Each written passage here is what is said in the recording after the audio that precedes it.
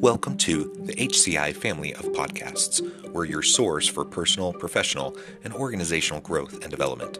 We share our own original research, explore industry trends, and interview executives and thought leaders from across the globe. Join us for practitioner-oriented content around all things leadership, HR, talent management, organizational development, and change management. Maximize your personal and organizational potential with the HCI family of podcasts.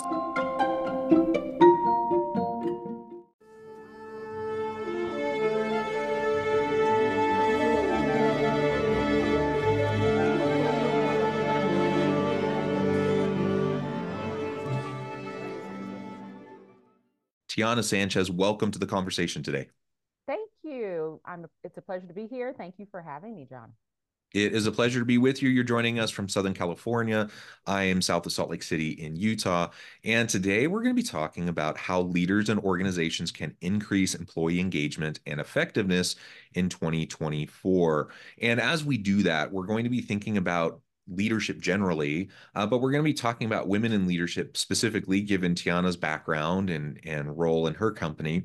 And we're going to try to connect it to what's called a leader character framework, which really outlines some main character traits of effective leaders. I'll just introduce that really quickly: transcendence, drive, collaboration, humanity, humility, integrity, temperance, justice, accountability, and courage. And really, all of that feeds into the overall judgment that a leader has as they go about the complexities of the work that they do and leading people and leading organizations.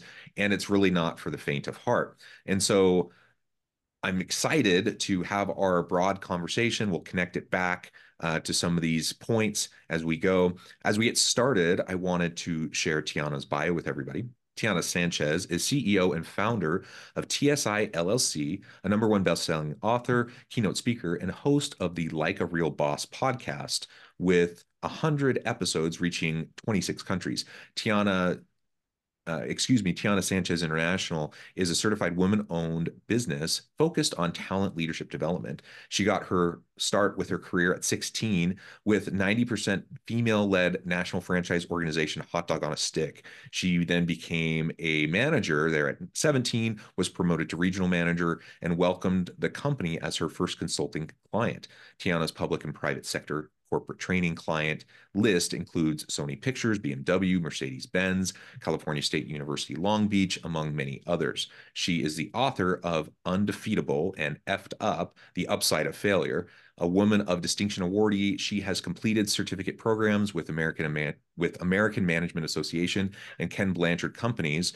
She has worked and her work, has been featured on KTLA, Voyage LA, Black Hollywood Live, Women in Technology International, and on many, many podcasts. Tiana, again, it's a real pleasure to have you joining us today. As we get started, anything you would like to share by way of your personal background or personal context before we dive on into the broader conversation? I think you summed it up really good in that introduction. I will add that the company that I first welcomed was essentially the company that led me, that I own a lot of the work that I do now to that past experience. So I was 16 working at a company, became a manager at 17 years old, and it was a predominantly female-owned organization.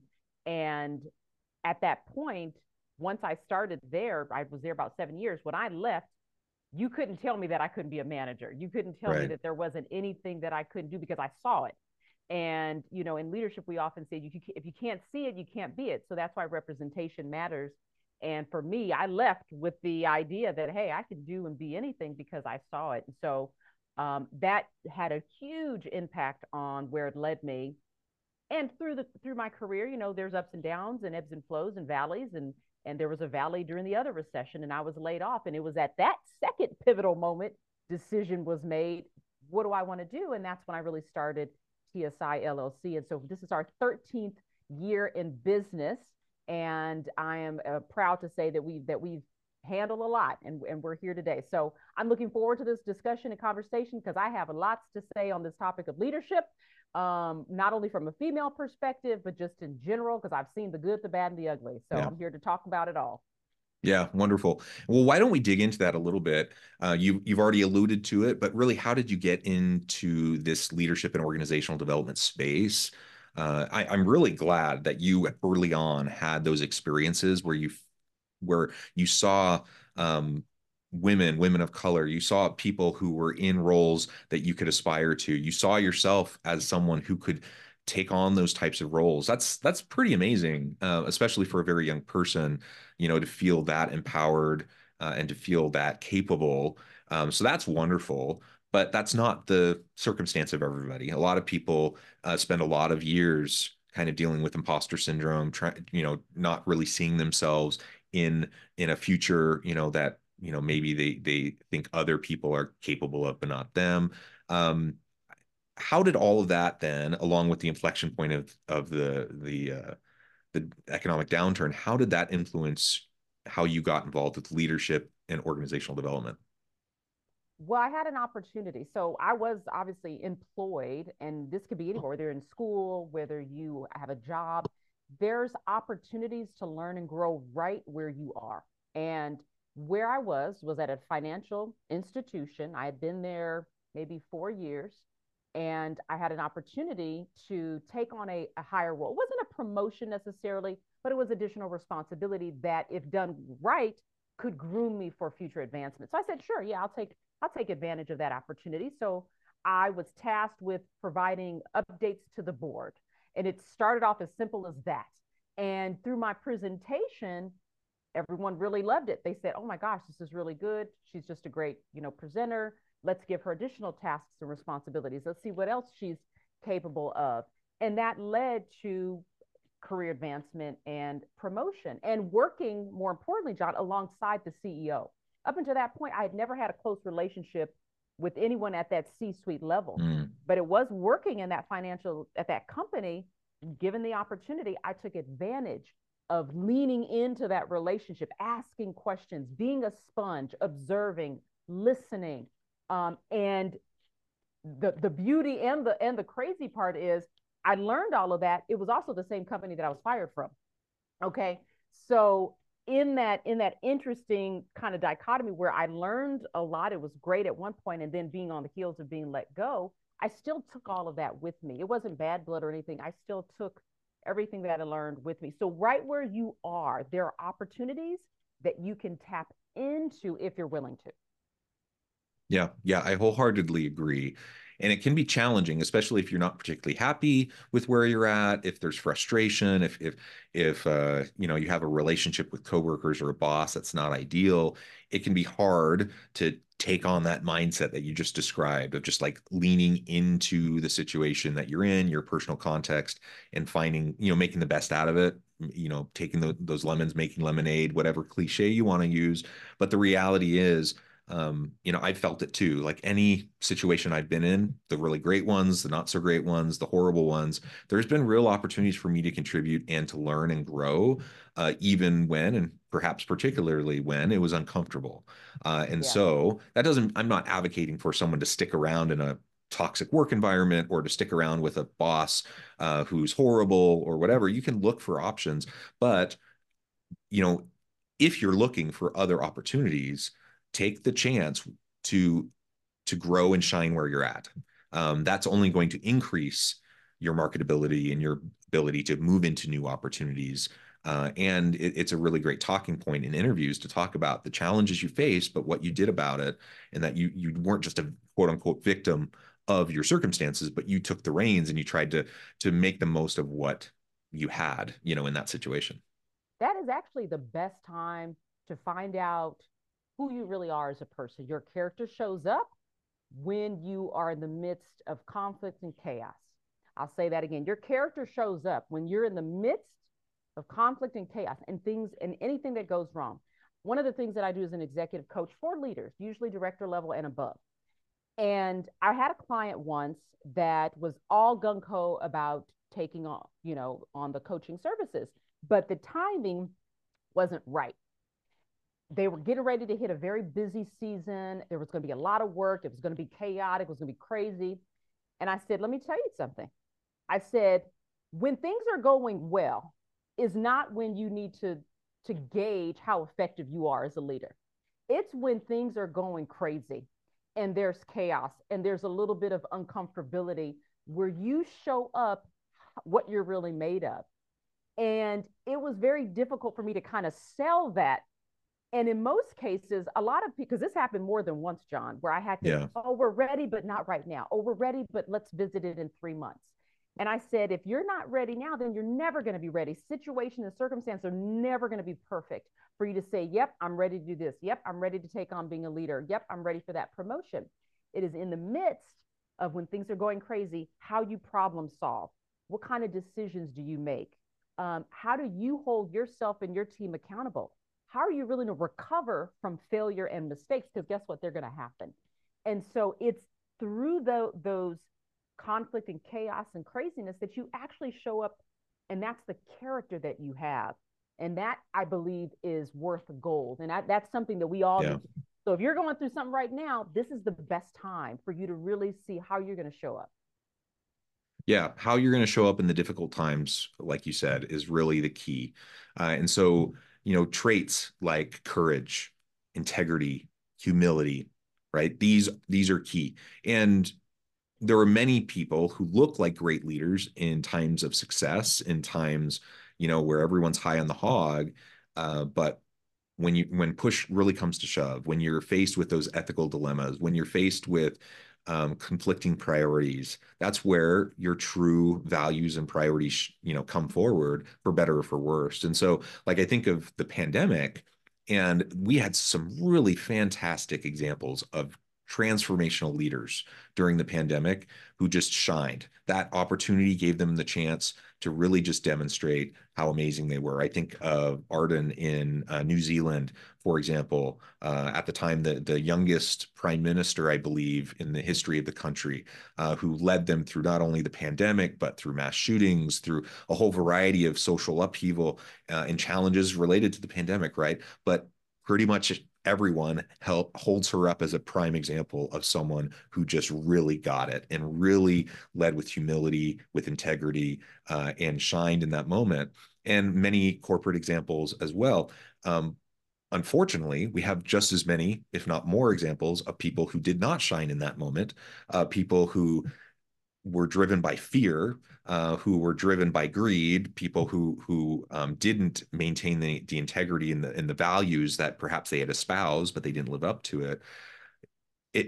It really is a spotlight when you find yourselves in those moments. And hopefully, we're in a situation where we're disciplined enough, where we're prepared enough, we've thought through our values enough that we can hold true to what we desire, what our aspirations are. Nobody's perfect. We're all going to fall short.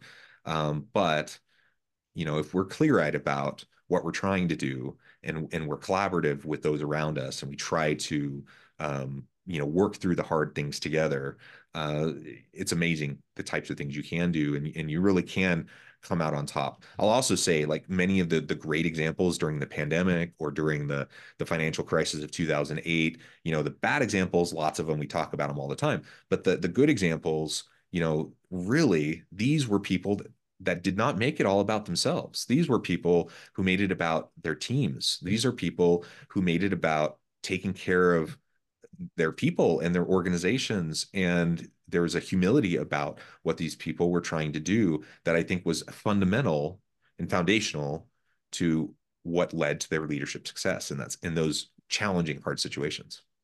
It's fascinating that I see the shift of the character traits that we once said and told everyone who needed to be a great leader, this is what you need to have, this is what you need to embody, looks different. Like, I've never seen the word like justice, which is, I think, in the framework, certain terms, certain words, humility, or even caring about someone. These are words and traits that years ago we didn't really emphasize. They were Yeah. always, there was an undertone, but it was never really advertised as something. In fact, those characteristics were traits of women. Mm. And women in leadership were told, we don't need that. We don't want that emotional connection here in the workplace. Leave all that stuff, that fluffy woo woo somewhere else. Don't bring that into the workplace because it's business, it's not personal. But we forget that people are persons, we're humans. And so there's been this shift that says, no, we do need to care about our employees. We do need to be humble. We do need to seek justice in these things. So I'm going to go back. If we, and I don't know if any of your students, John, were born during 9/11, but during 9/11, there was an organization that decided to stop business. Okay. Can't quite remember the name of it, but I want to say it was in the book Primal Leadership. This is another great book on leadership about emotional intelligence with Richard Boyatzis. And there's two other authors. But in the very beginning of this book, the authors share this story.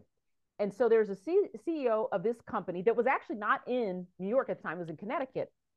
And the day following the attacks on 9/11, the CEO says, you know what? Everyone showed up. They came to work. I think it was like either the day after or a few days later, came to work ready to work because they knew they had clients to serve and they wanted to do that. And the CEO said, you know what? We're not going to do business today. So he canceled work for his employees, brought them all in a room together and just had a conversation. And they were able to express their feelings and talk about what that meant. And remember, they are not in New York, but they are in Connecticut. They were in a close by city. And for the entire day, they talked, they laughed, they cried, they shared stories, they talked about their feelings. And I want to say the end result of that is they measured this company's like revenue or progress. The company became a very successful, fruitful, productive organization on the heels of a horrendous event that happened, Yeah. which is 9/11. I say all that to say, have you ever heard of that story? Like, do we ever talk about this company, the CEO who demonstrated such an other-centered, caring, selfless act for his employees? But like you said, we will highlight and talk about the bad leaders, but we seldom look at the good leaders that did make an impact, make a difference, and let's take those characteristic traits and let's lead and embody those. And so it was a great picture. And I never forget that example of that. And really it's that 4-letter word. It's care. We need to care. And what branches out of care for me are a lot of other traits, but it's that central idea of let's care about each other. Let's treat each other as people, as humans. Yeah.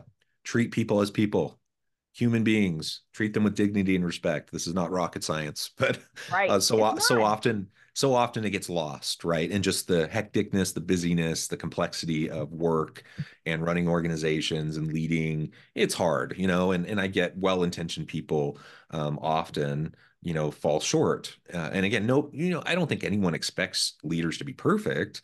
But, we do expect you to be honest and transparent and straightforward and to communicate and to seek help when you need it. And like some of these types of things. And many of those components are a little bit contrary to what many people held up as the epitome of leadership, like strength and leadership from, say, decades ago, 30 years ago, 50 years ago. When you think of the caricature of a leader in that context, it largely is quite different than what we often hold up today as the great leaders. And what you just described, one of the reasons why we don't often talk about stories like that is in part because they're not seeking the praise, they're not seeking the attention. They're quietly going about doing things that are in the benefit of their people, right? And those are the types of things that just don't tend to get covered as much because it's not as, I don't know, as I don't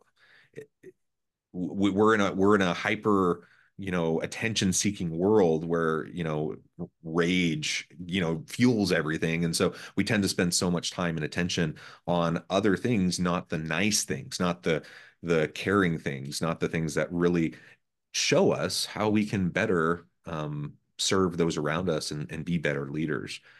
All of this, I think, leads really well into what I want to spend the rest of our time talking about today, and that is around how to increase employee engagement and effectiveness in the workplace, especially in 2024. We're in a day and an age of AI and automation and lots of fears around that. Like, what does the future of work look like? What is my job going to look like? What type of career will I have in the future? Lots of concerns around all of this.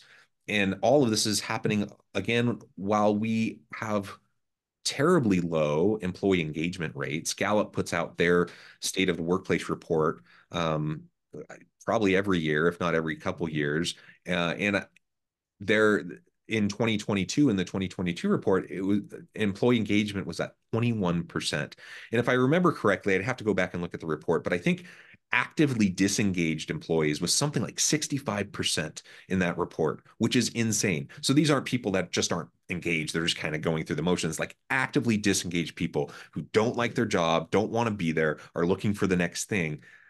That's hard, man. If I'm running an organization and 2/3 of my employees don't want to be there. They don't know how they're connecting with the work that we're doing. They're not happy. They're not satisfied. They're not engaged. That's going to make it really tough for me to be a good leader. And unfortunately, this is a fairly consistent thing over time. And it's fairly consistent around the world. Like we see active disengagement levels that are really high around the world and low engagement levels. So, with that in mind as the context, what do we do about it? Like, how, as a leader, can I help my people know that I value them, that I care for them, that I want them to be successful? And how can I utilize that to help increase engagement and effectiveness of my people? So there has been a slight increase in engagement. So it actually went up 2% since that report. So they had another report. So the revised version is we went up from 21% to 23%. Okay. So that's a That's very, good.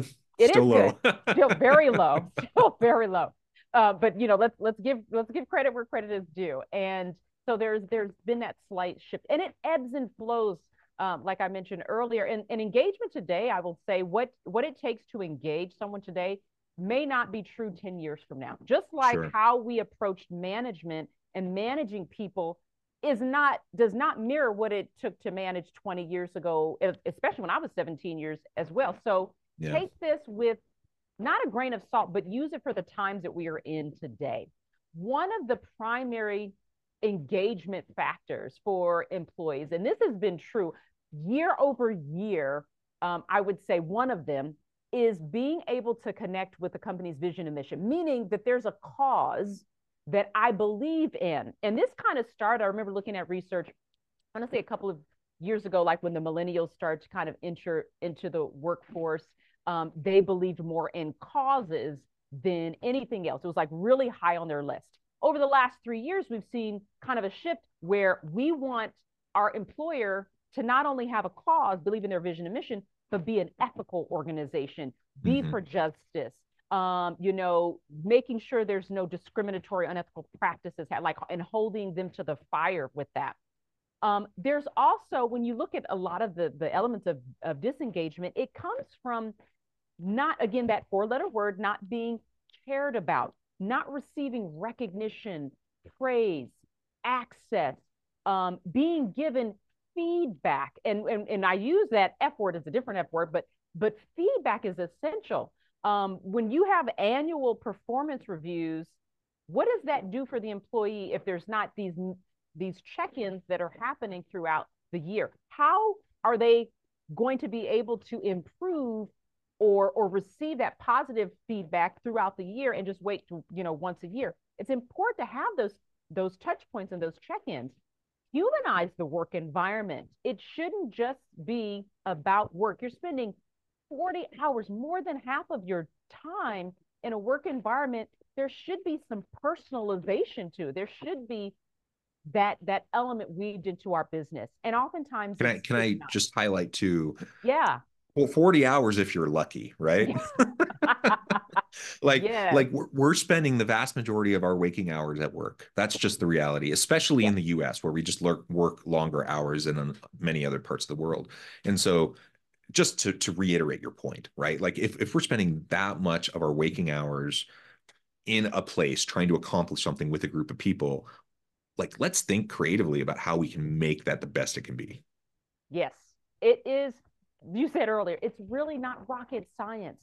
What happens when, let's think about this for a moment. How and when do people get promoted into management roles, because this ties into disengagement. There have been a study, and this study remains to this day, that most people leave their um their bosses and not their jobs.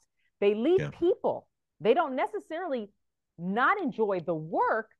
It's the person that they report to that makes work intolerable, and that their only choice they believe is, I'm going to leave, right?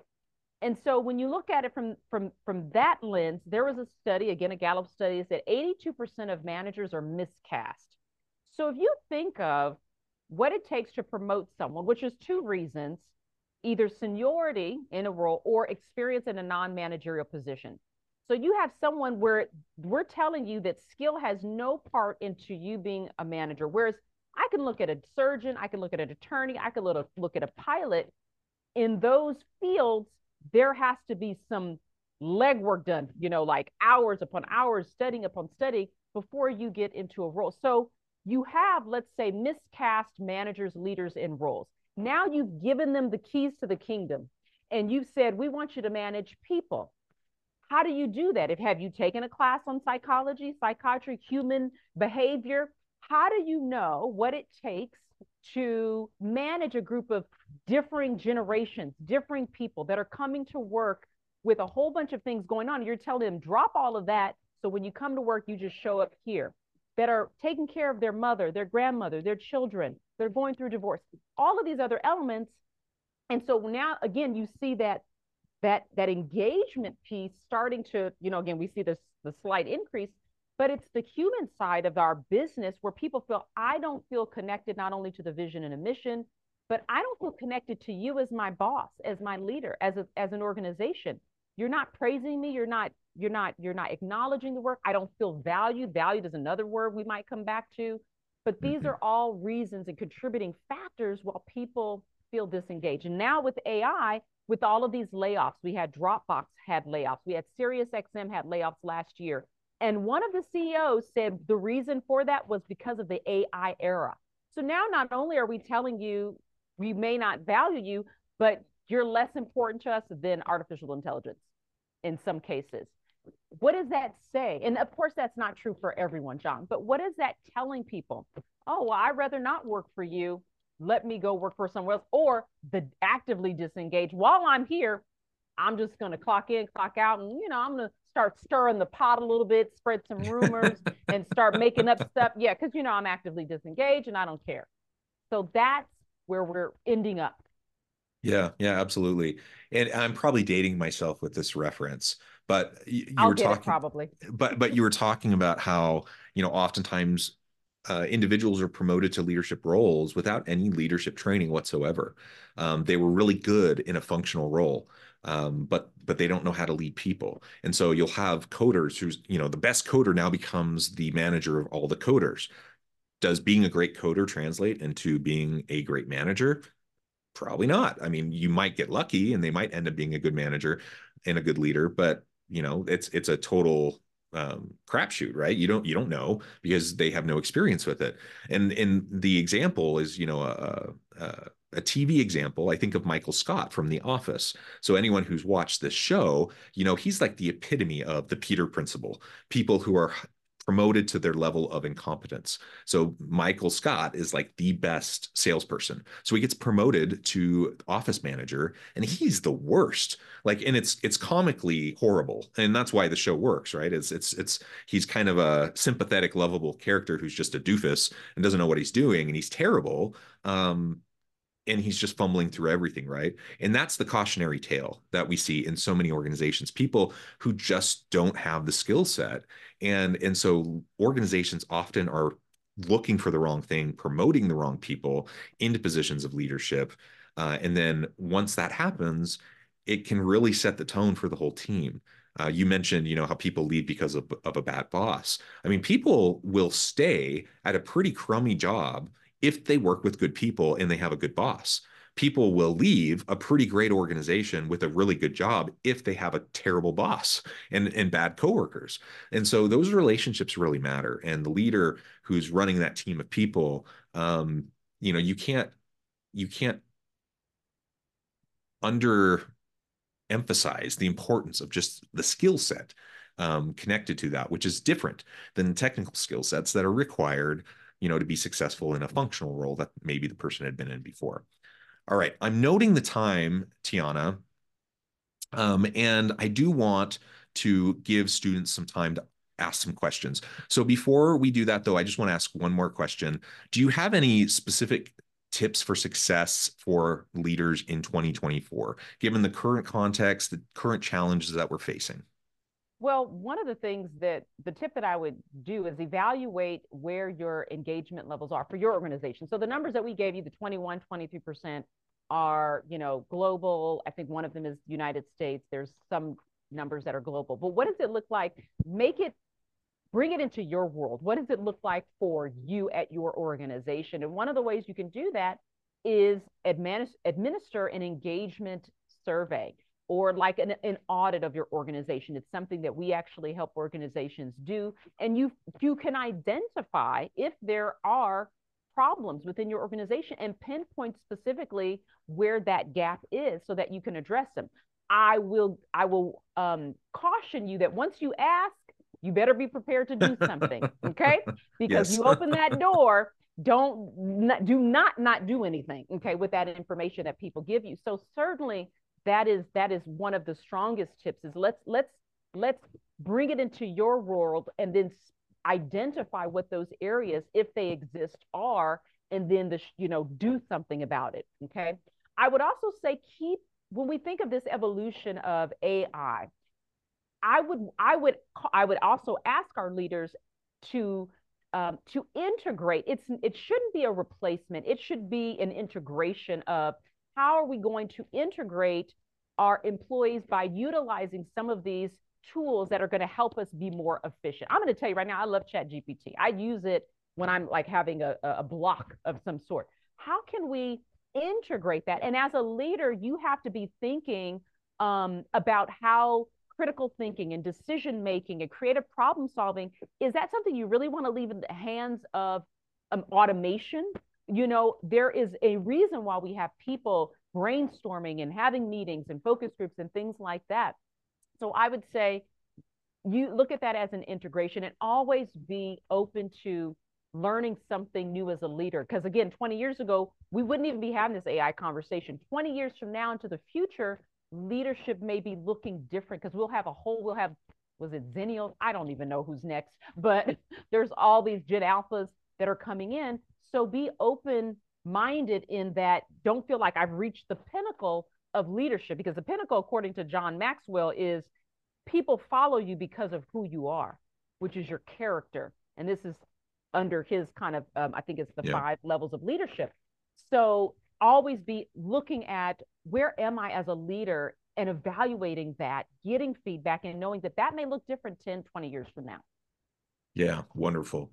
Tiana, before we go into Q&A, just thank you so much. This has been a great conversation. I really appreciate your insights, taking time out of your busy day and schedule to meet with me to have this conversation. There are so far 3 really great questions in the chat. So I'm going to start with the first one and work my way down. Okay. The first question from Jade: what is your biggest advice for students who are about to complete their education and begin their careers? Jade, thank you for your question. I love answering questions with questions, but I don't know if you can reply. I would ask, have you considered looking at some experiential work, like internships or things where you can have hands-on, tangible learning opportunities? Again, I'm making the assumption that maybe you haven't, or maybe they've been limited. I love the fact that employers now, and it's something brand new, that they are beginning to recruit more non-degreed employees. Nothing wrong with education. I think all of you here are going through that. I love that people that have experience are not being excluded for not having a degree. You will have a degree, certificate of some sort. Can you couple that with experience? Because it's the experience that you get that is going to help tell your future employer as you go through your career, Jade, that not only do I have theoretical knowledge, because I studied it and I got a degree, but I have experiential knowledge because I worked with a company for 6 months, for 18 months, and I did this, that, and the other. So if you're at the beginning of your career, make sure that you're able to get some experiential learning through internships, through volunteer work, through something that you can add on to your resume. And I just want to reiterate that. One of the things I really, I'm proud of about what we do here at the university and in our programs is that we do a lot of experiential education. We do a lot of class-based projects, working with organizations, getting consulting experiences, getting the hands-on experiences. And so I would just echo what Tiana said, Jade. If you haven't had the chance, seek out some of those opportunities because there are many. In addition to internships, lots of classes that will give you that opportunity to develop a skill set that's not just the theoretical understanding and theoretical knowledge, but the applied capabilities that are going to help you be successful. And I think ultimately that's what organizations want. They want people who can come and contribute. And the more you can demonstrate that, the better. And I will Then, add before oh, your go ahead. next Yeah. question that I was able to give someone an opportunity who was an intern with my company while she was going to school in her undergrad, and also became a partner working with me, helping me develop content to where her name was on certain things, and it helped her while she was going to Columbia. So I not only say that to you, but I believe in it and I have done it. So I just want to add that in there. Wonderful, wonderful. Next question comes from Michael. He says, how do you feel about feedback? Should it be filtered up or should anyone be able to give feedback about things all the way up to the C-suite? Oh, such a great question. Feedback. We can talk about feedback all day long. Yes, you should give feedback. That is a universal um, uh, type of communication that should be done at all levels of leadership. And it's cyclical. It should happen where if I'm an employee, I should be able to give feedback to a peer, to even my boss. It looks different. It may sound different, but you should be able to provide feedback at all levels of leadership, Michael. Depending on how your organization is set up, and I would say, do they have a culture where feedback is welcomed, permitted, invited, solicited? Okay. Yeah. Some people misinterpret feedback again as I'm trying to tell you what's wrong with you. Like we only give feedback when something's wrong.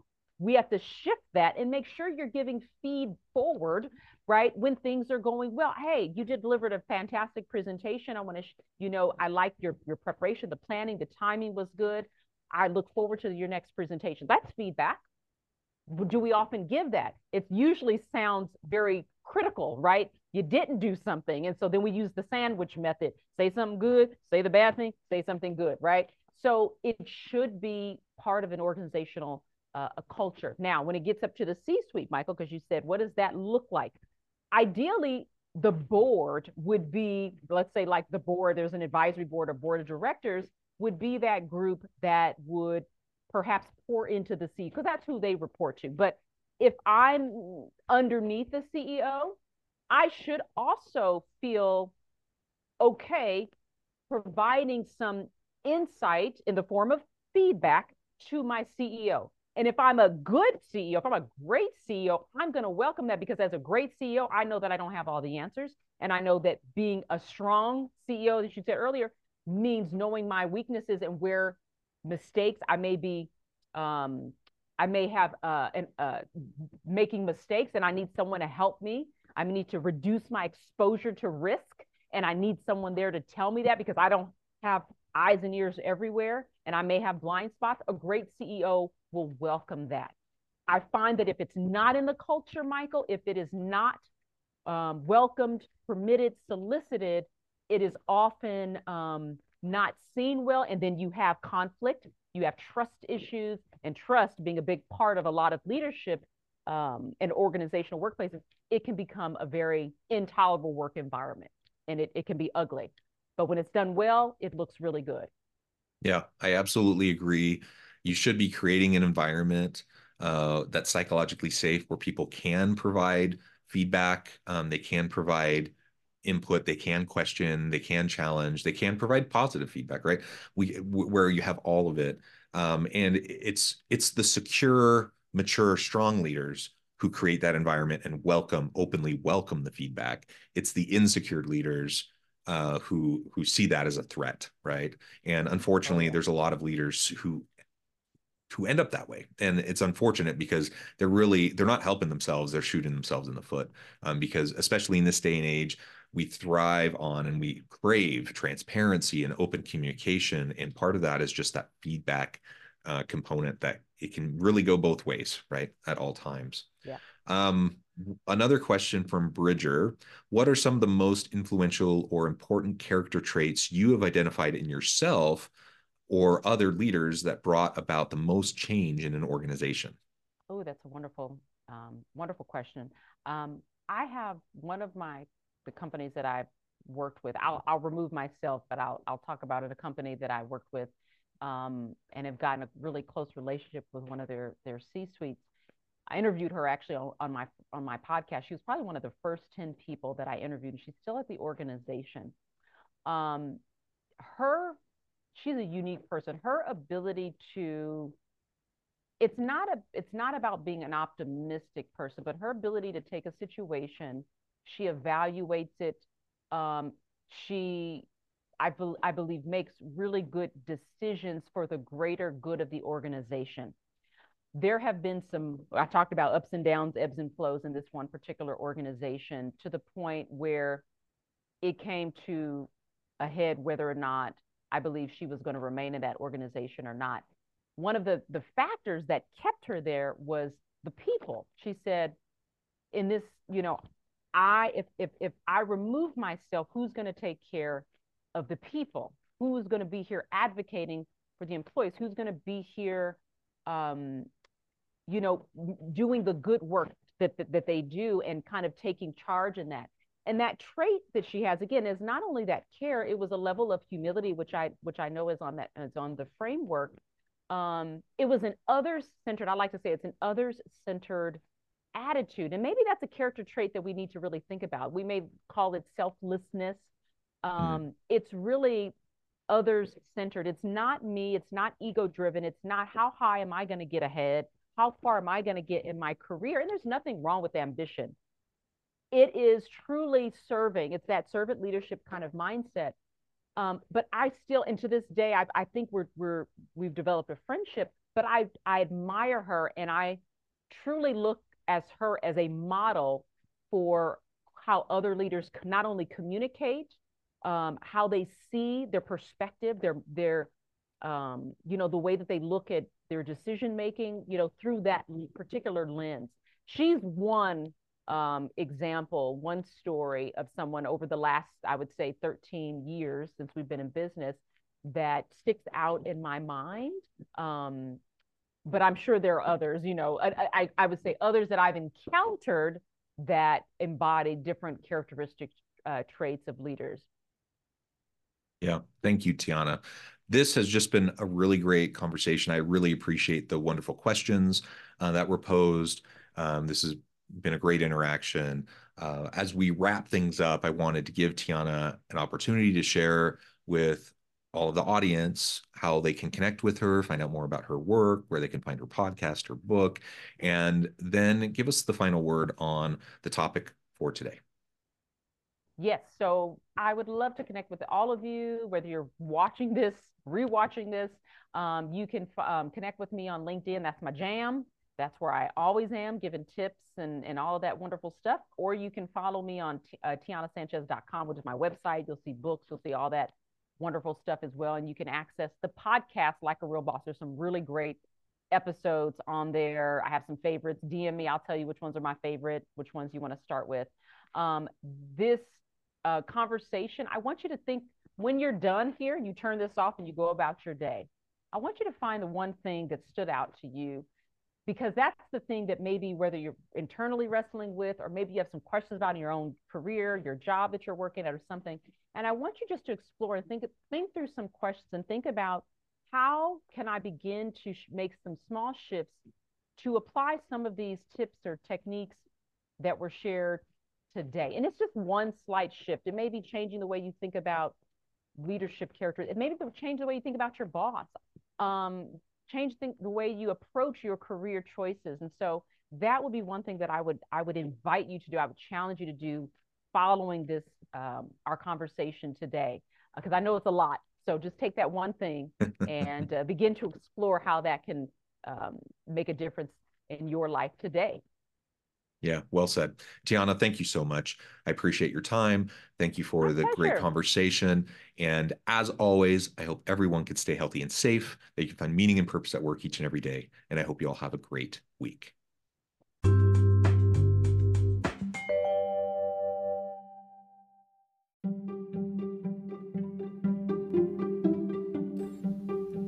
Thanks for joining us for this episode of the podcast.